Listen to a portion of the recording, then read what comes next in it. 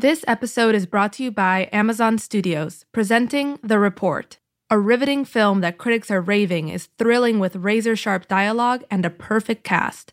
Starring Adam Driver, Annette Bening, and John Hamm. In theaters November 15th. It's so wonderful that we are in this position, that we are in a show that has two female leads. And I'm a true believer in speaking into existence what you want. And, you know, I wasn't having a whole lot of luck crossing over from theater into film and TV. I'd known from the inside how difficult it was to feel like you were ever really getting ahead. And it felt like no matter how many accolades I amassed, I still couldn't make that translate. So nice to hear that so many people loved it. It's a bit like, oh, damn it. Maybe she shouldn't have waved goodbye at the end. But it does feel right. It does feel right. For LA Times Studios, I'm Mark Olsen, and this is The Real, where culture and entertainment meet. The Emmys were a win for the underdogs, not just for the players and the plot lines, but also for the platforms on which the stories are told. The evening drove home television's continuing creative renaissance and the changing nature of the medium. That conversation is coming up, and we're trying out a couple of changes here at The Real starting this week, including an update on award season from the Times' Glenn Whipp. We'll get to that in a minute, but first, this news. When I was a little boy and told people I was going to be a comedian, everyone laughed at me. Well, no one's laughing now. You can say that again, pal. Ahead of the release of the new movie Joker on October 4th, some members of the public, folks outside of Hollywood, seem particularly worried that the film will inspire violence. Director Todd Phillips has said his movie is being held to a double standard, particularly given the violence in other films. And I'm joined now by my colleague, Lorraine Ollie, to discuss the public's reaction to a film that so far has only screened at a few film festivals. Now, Lorraine, the families of the victims of the Aurora shooting in 2012 have written a letter to Warner Brothers expressing concern about the film and to ask the studio to use the opportunity to advocate for gun safety. Just as a reminder, the Aurora shooting happened during a screening of the film The Dark Knight Rises, and so there's been sort of a connection between the shooting and the Batman franchise ever since. And now the Times has written a little bit about this, and Warner Brothers did respond. Lorraine, do you think the fact that Warner Brothers had to respond to the families, does that suggest that the studio really is going to have a difficult time with promoting and releasing Joker? I think the studio has to respond to the families. You know, obviously these families lost loved ones. It's a really, really tricky line to walk for the studio because, yes, as the director pointed out, there's plenty of films that have gun violence, but also they do have to be respectful of these people that lost loved ones. So I think it does speak to some kind of issues they're going to have rolling forward. I'm not sure that it will be difficult releasing the movie. It just depends on where the news goes from now until then. And as we know, things are going very fast now. But for sure, it cannot be good news for the studio to be dealing with this far ahead of the film. And really when nobody has really seen it except for people in the industry. Yeah, the film first premiered at the Venice Film Festival, where it won their top award of the Golden Lion. And then it also went on to play at the Toronto International Film Festival and will also be playing at the New York Film Festival. But it still has, as of now, only been seen by a limited number of people. And so just to read a little bit of the statement from Warner Brothers, they said, Warner Brothers believes that one of the functions of storytelling is to provoke difficult conversations around complex issues. And the statement continues, make no mistake, neither the fictional character Joker nor the film is an endorsement of real-world violence of any kind. It is not the intention of the film, the filmmakers, or the studio to hold the character up as a hero. And now, do you think this is simply sort of a sign of how, frankly, anxious people are in America right now, that because of what feels like the escalating rash of gun violence, mass shootings, do you think this just speaks to sort of the general anxiety of our moment? I do. I do think it speaks to the anxiety. And I think it speaks to also people wanting to try and make sense of why these type of shootings keep happening. Also, the Joker is this character who, even when we were kids, he was scary. He was in your nightmares. He was the loner, the sociopath. And I think he also fits the bill for a boogeyman, right? I mean, that's his role. And I think because of the gun violence, because of what happened when The Dark Knight Rises came out in that theater, those connections are there, whether they are justifiable or not. And it does speak to people trying to look forward. Okay, what should I do and what should I not do to stay away from this violence? Because it's in a mall, it's in a school, it's in a theater. Is there anything that can tell me what not to do next to stay away from this? And maybe it's part of that. I think typically also these issues arise after a movie has opened. People try to draw some connection between a movie and a real-world act of violence. In this case with Joker, I think it's unusual that it seems like it's all preemptive. It's like people are upset about what they think might happen or what the movie might spur. But then also the trailers for it are particularly disturbing, and they should be. It's the Joker. They should be disturbing, and Heath Ledger was disturbing as the Joker, and now it's Joaquin Phoenix. And filmmaker Todd Phillips, who director and co-writer of the film, gave an interview this week to the Associated Press where he was asked about some of these concerns, and he expressed somewhat of a dismay at the fact that he feels Joker is being singled out when he pointed to, for example, the recent film John Wick 3, which is extremely violent and didn't inspire this sort of concern. And now reviewing the film out of Venice, LA Times film critic Justin Chang said that Joker is a dark, realist thriller in comic book drag. It is bleak, troubling, and damnably accomplished. And I think that may speak to why some of the reason why the movie is being, in a sense, singled out. It perhaps in a way may be too successful. I think those trailers that people have seen so far are disturbing and have been both upsetting, but also oddly thrilling and enticing. It's an advertisement after all, so it's wanting to get people to want to see this movie. And I think that it's served that purpose. And perhaps in some way, Warner Brothers is getting more than they bargained for by having this level of excitement and anticipation around the movie. Right. And I think the idea that this film, or at least the trailers, don't have that comic book sheen about them. They don't have that superhero sheen that you often see with 99% of the films that are out right now. It's interesting. Another Warner Brothers release, the Oliver Stone film Natural Born Killers, is having its 25th anniversary this year. There's actually going to be an anniversary screening here in Los Angeles that Stone and the stars Juliette Lewis and Woody Harrelson are going to be attending. I've been doing some interviews for that myself, and it's interesting where at the time that film took a lot of blame for incidents of real-world violence. There actually was a lawsuit that was filed against Warner Brothers and Stone from it. And so this is certainly not the first time that this has happened. Even to this studio, this is not the first time that this sort of, like, people trying to draw connections between a movie and real-world violence has happened. Right. You know, there's a history of this, right? With Taxi Driver, people blaming that, and as you're saying, Natural Born Killers. Video games, just pick one. That's a constant boogeyman. And it's not as if this violence somehow started when film did, or when television did, or when video games did. It's trying to find a bigger societal ill that is causing this to happen, because if we can do that, then we can fix it. And I think we will be continuing to talk about Joker here on The Real ahead of the movie's opening on October 4th. And Lorraine, sit tight. We're going to switch gears and have a conversation about the Emmys. I will be here. And now let's go to Glenn Whipp's Awards Minute.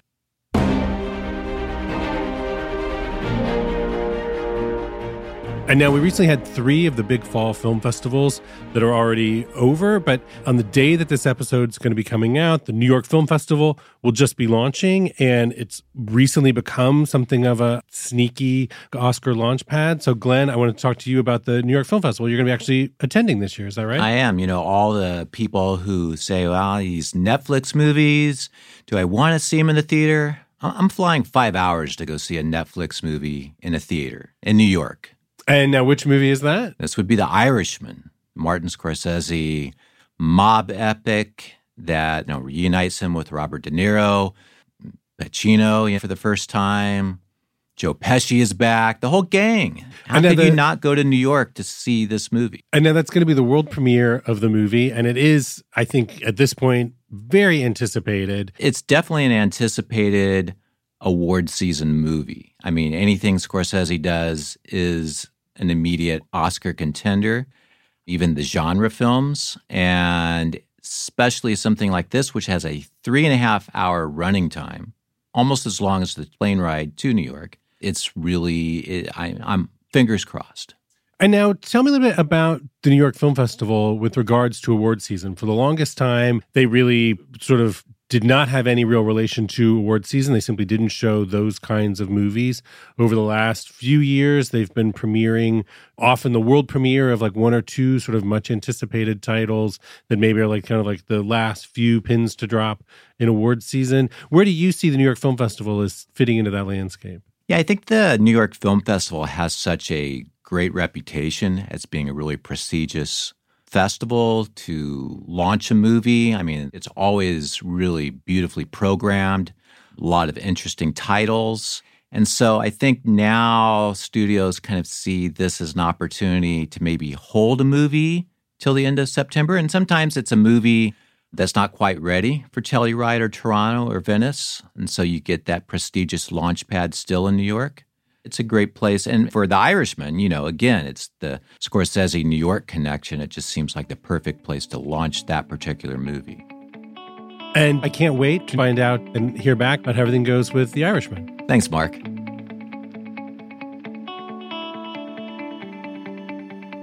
And now we're going to recap this past week's Emmys broadcast. And so joining me to do that, we have Times TV editor Matt Brennan.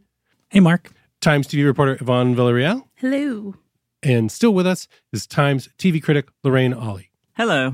So, Lorraine, you wrote a fantastic piece sort of wrapping up the Emmys on Sunday night, and you really talked about how you felt that this year it felt like a real celebration of the moment, of kind of where TV is at. Can you tell me a little bit more about that idea?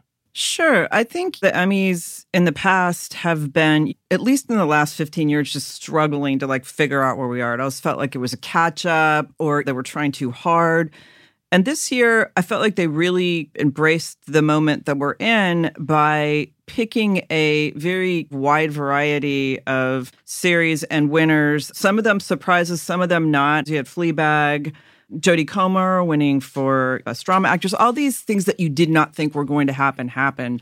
And finally, they're like, wow, the Emmys were actually my Emmys this time. They were not that other Emmys where you're like, what the fuck?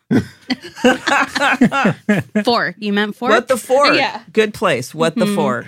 Matt, what were your feelings on the winners this year? It felt to me like this was the first year where Emmy voters consciously or unconsciously responded to the conversation that was happening online, both on social media and in the more traditional digital media. Fleabag is a show that had been critically acclaimed for its first season, which aired back in 2016 on Amazon Prime, but had not really sort of gone beyond critical acclaim. This season, it really broke out. Emmy voters really responded to that in a kind of organic way that, as Lorraine says, hasn't always been the case in the past. I think that on the flip side of that, and Glenn Whipp did a really smart analysis column on this, the Game of Thrones conversation was about how bad the final season was and how much it disappointed critics and fans. And I think it's possible to say that potentially that narrative dampened enthusiasm for the final season among voters. Having Emmy voters be responsive to what fans and critics are talking about makes them feel like they're at least trying to engage in what's happening now instead of rubber stamping what they've been into for previous years. And it's only by being willing to sort of adapt and evolve that the Emmys are going to continue to remain relevant in the TV conversation.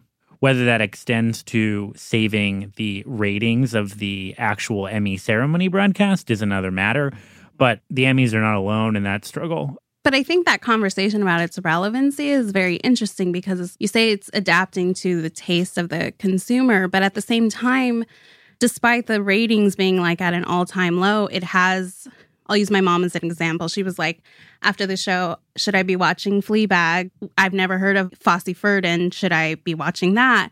Because we're in peak TV, it's like opening up people to like, oh, these are these shows that I haven't even attempted to try or didn't even know about. And I'm learning about them and I'm going to spend time with them because clearly they're good. And the night that the LGBT community was having, I mean, who would have ever thought a show like Pose would, one, ever get made, two, reach this kind of status? And Billy Porter, I mean, he'll be the first to tell you, like, he never expected this. He didn't even think a show like Pose could happen for him, let alone an Emmy. So to seize on this moment, but also reflect on yes, we're in the mainstream. The trans community has hit the mainstream, but at the same time, like, that doesn't negate that there are still issues and that nothing is perfect just because you see us on TV. We're still battling real things. And the fact that he quoted James Baldwin up there was so powerful. The idea of being pushed out, being an outsider, being held down, and then here I am up here. Mm-hmm. It was kind of an amazing moment. I also think like a big moment was when Jarrell Jerome won for When They See Us and limited series, and he dedicated the award to the Exonerated Five, which were formerly referred to in the press as the Central Park Five. And who were there in the room? Yeah. Those men were actually in the audience, and they stood up, and it was a really moving moment. But it was also a reminder that a lot of what was in the limited series was based on real stories, was based on real people. And I think in previous years at the Oscars and even the Emmys, people have brought whoever it is, Tanya Harding, whoever it is. And it was just kind of a reminder, like this incredibly moving series. Yes, we knew it was about real people, but when they're standing there in the audience, it really brings it home. And I thought that was an amazing moment. This episode is brought to you by Amazon Studios, presenting Honey Boy, an emotional coming-of-age film that critics are calling a cinematic act of courage and nothing short of miraculous, starring Shia LaBeouf, Lucas Hedges, and Noah Jupe. In theaters November 8th. I'm wondering about the nature of the Motion Picture Academy, the people who give out the Oscars. They've been making all these changes to the membership and the demographics, and that's an attempt to change the kind of movies that get Oscars. What's spurring these changes by the TV Academy? Like, who are they? The same people who are now voting for different shows? So we have done some sort of preliminary looking at that. For one thing, the Television Academy has 24,000 plus members, which means it's much, much larger than the Film Academy. It would require a much larger initiative to really seriously change the demographics. I think it's actually more likely that what has happened in an ecosystem where there are 500 or more original scripted series is that it takes less for an individual series to get enough support to land a nomination and a win. Because the allegiances of the voters can be so much more divided than the era in which the big three networks gained all of the nominations.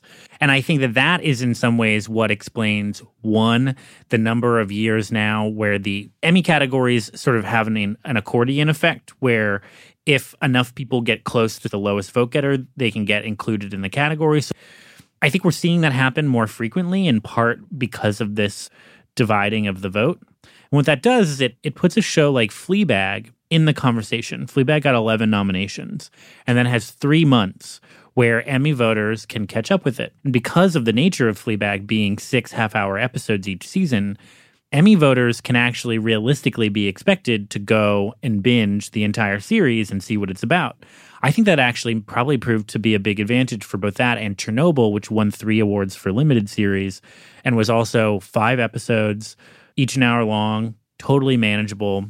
And this is where limited series, I think, have a lot of the heat in the Emmy race this year, and it will probably continue in the future, is like those are the shows that you can bite off what you can chew. It's a lot harder to say, I'm going to go and catch up on 3 seasons of This Is Us before Emmy voting happens. But the limited series this year also was full of A1 talent. You had Jared Harris, Chernobyl, Benicio del Toro, Escape at Dannemora.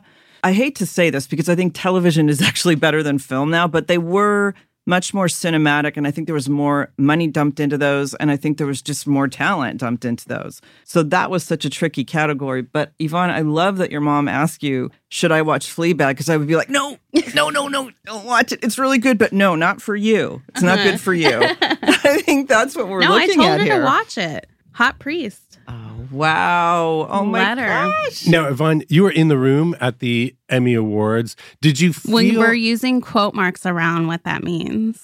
Explain. So I had tickets to the show, but for the purposes of our coverage, I spent a lot of my time in the lobby area, in the concession stand area, trying to talk to people, just to talk to some of the stars to get their thoughts on the show itself. But can you give me some sense of the vibe? Like, I think in particular, in retrospect, you want to feel that there was almost this tension between the sort of coronation, the finale of Veep or say Game of Thrones, and then this air of like freshness that was coming through with all the prizes for Fleabag. Did you feel that in the room? Like what was the vibe as those awards were being given out? In particular with like Julia Louis-Dreyfus, no one can deny that her performance on that show every season is amazing. But at the same time, it's like, okay, if she couldn't win, I'm so glad it's Phoebe because that performance is amazing too. And it's unexpected. And that's why it's great because we're so used to what's expected. And yeah, you got the sense being outside of people like, I need to get back in. I need to get back in. And it's hard because you're only let back in during commercial breaks. So you're missing stuff. And everyone wanted to be in there because things started out with so much being different. But from my perspective, an award show is only as interesting as the awards that are handed out. And I thought that the Emmys did as well this year in terms of mixing things up and feeling like they were fresh and forward-thinking as I can remember. Yeah, I thought, and Game of Thrones didn't sweep like it was supposed to either, right? I thought that was what was great about it because it was awkward, but TV is in this really weird place, right? And so I think it just illustrated that when Game of Thrones cast is standing up there looking like it's awkward, they don't know what to do with their hands. It's like, well, because the world has changed, and I think nobody knew how that was going to settle and it was happening before your eyes. And that's what was so great about the ceremony. But now give me some sense of what you think happened, maybe in particular with Veep, why it ended up not winning. Is it, Matt, was it just a fact of like they have won many awards many times before, even though this was their final season, the sort of shiny and new aspect of Fleabag, Veep couldn't get past that with voters?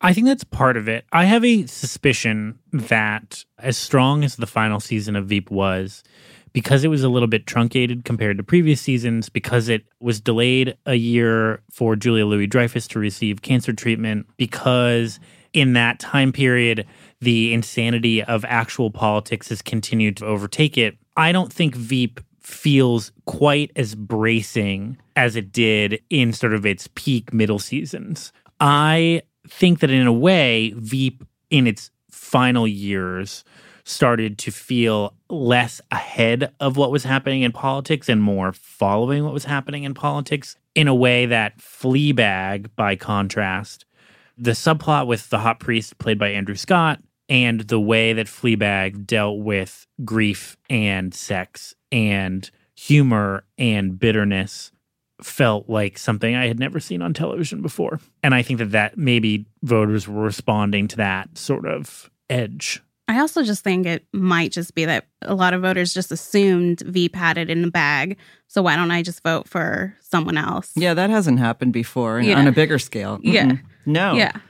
I think that's part of it. They got it. So why don't I try something new? Enough people will vote for it or something. I don't know. But I think if you also look at the last 3 Emmys, Veep winning, right? And then The Marvelous Miss Maisel winning, Rachel Brosnahan, and then here we have Fleabag.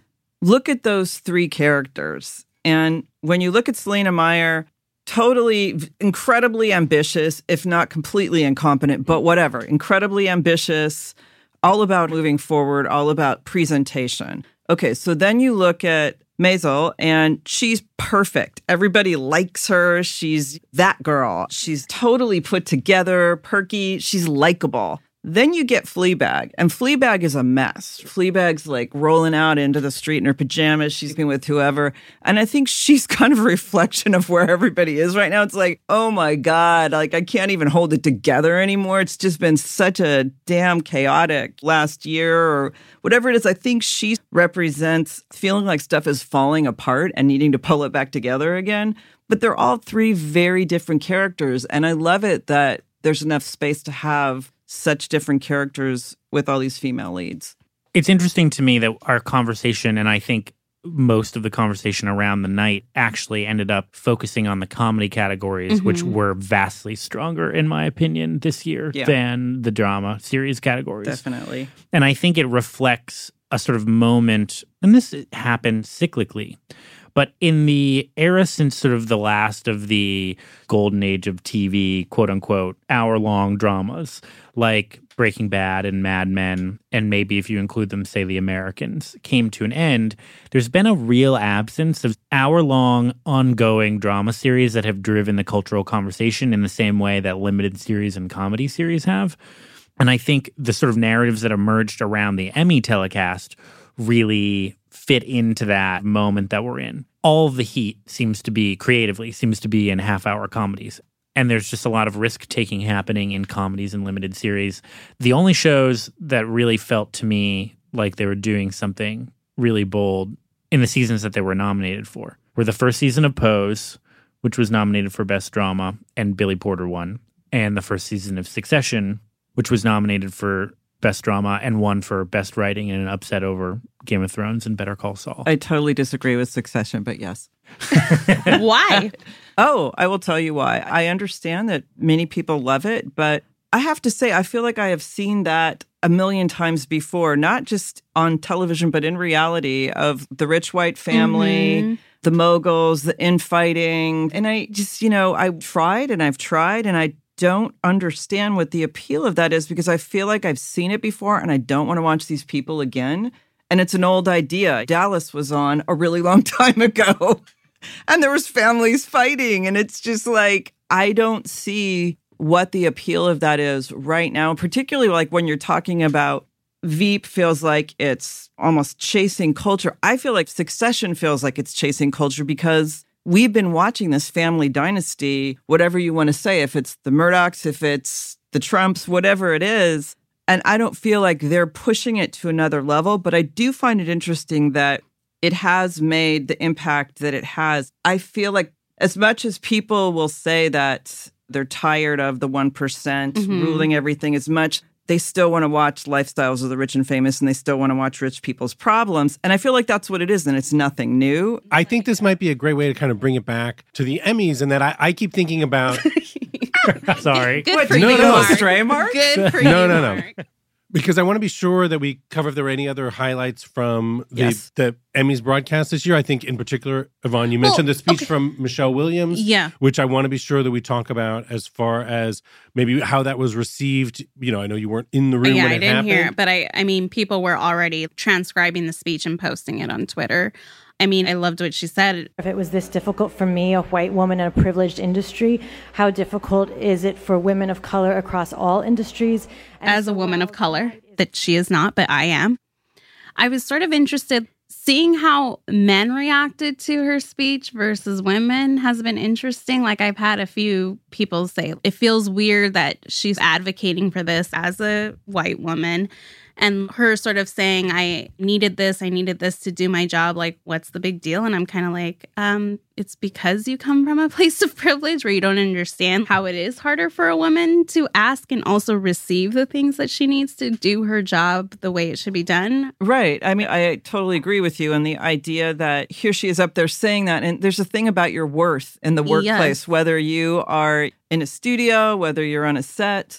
And that worth is shown in how much you're paid. And if you, as a woman, the way that you are treated face to face, it's problematic in the workplace. So at least when you get that pay and it's bumped up, there's something there that is reflecting the hard work you're doing, the good work you're doing, even if when you're dealing with people face to face, it's still a demeaning thing. Well, and even when you're an actress, yes, there's the status that you come with, but you still have to endure a lot of inequality. And the things that you need to do your job for her, if it costs money, it costs money. But if you want me to succeed in what I'm delivering to you, if you want this Emmy, give me what I need. Well, I was so impressed that the speech was so polished that it was such I saw more than one person say she deserves an Emmy for her Emmy acceptance speech, that you see some people through the night sort of like not prepared, surprised, sort of stumbling through their speech, that she came up there and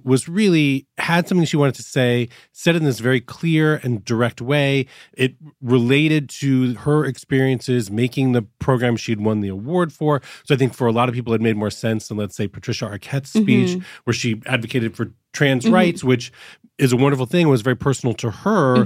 But some people, it was a little bit of a question mark. It's like, well, what does this have to do with the award that you just won? With Michelle, it just made so much sense. And it really felt, I appreciated so much that she seized the moment in the way that she did.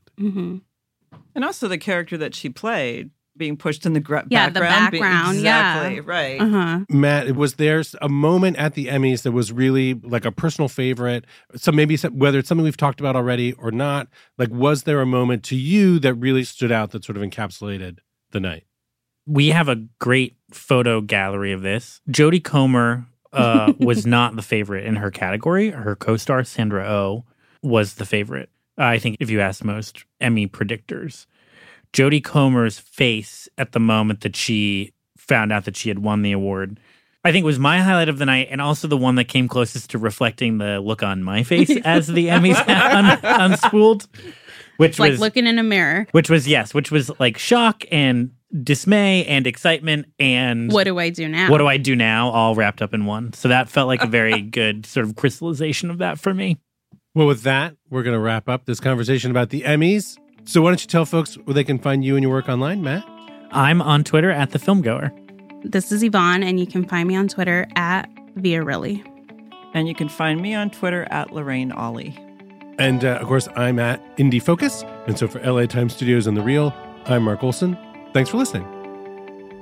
Thanks to our producer, Katie Cooper, our engineer, Mike Heflin, and LA Times Studios. Listen to The Reel on Apple, Spotify, at latimes.com/podcasts, or wherever you get your audio. If you like what you hear, please give us a 5-star review.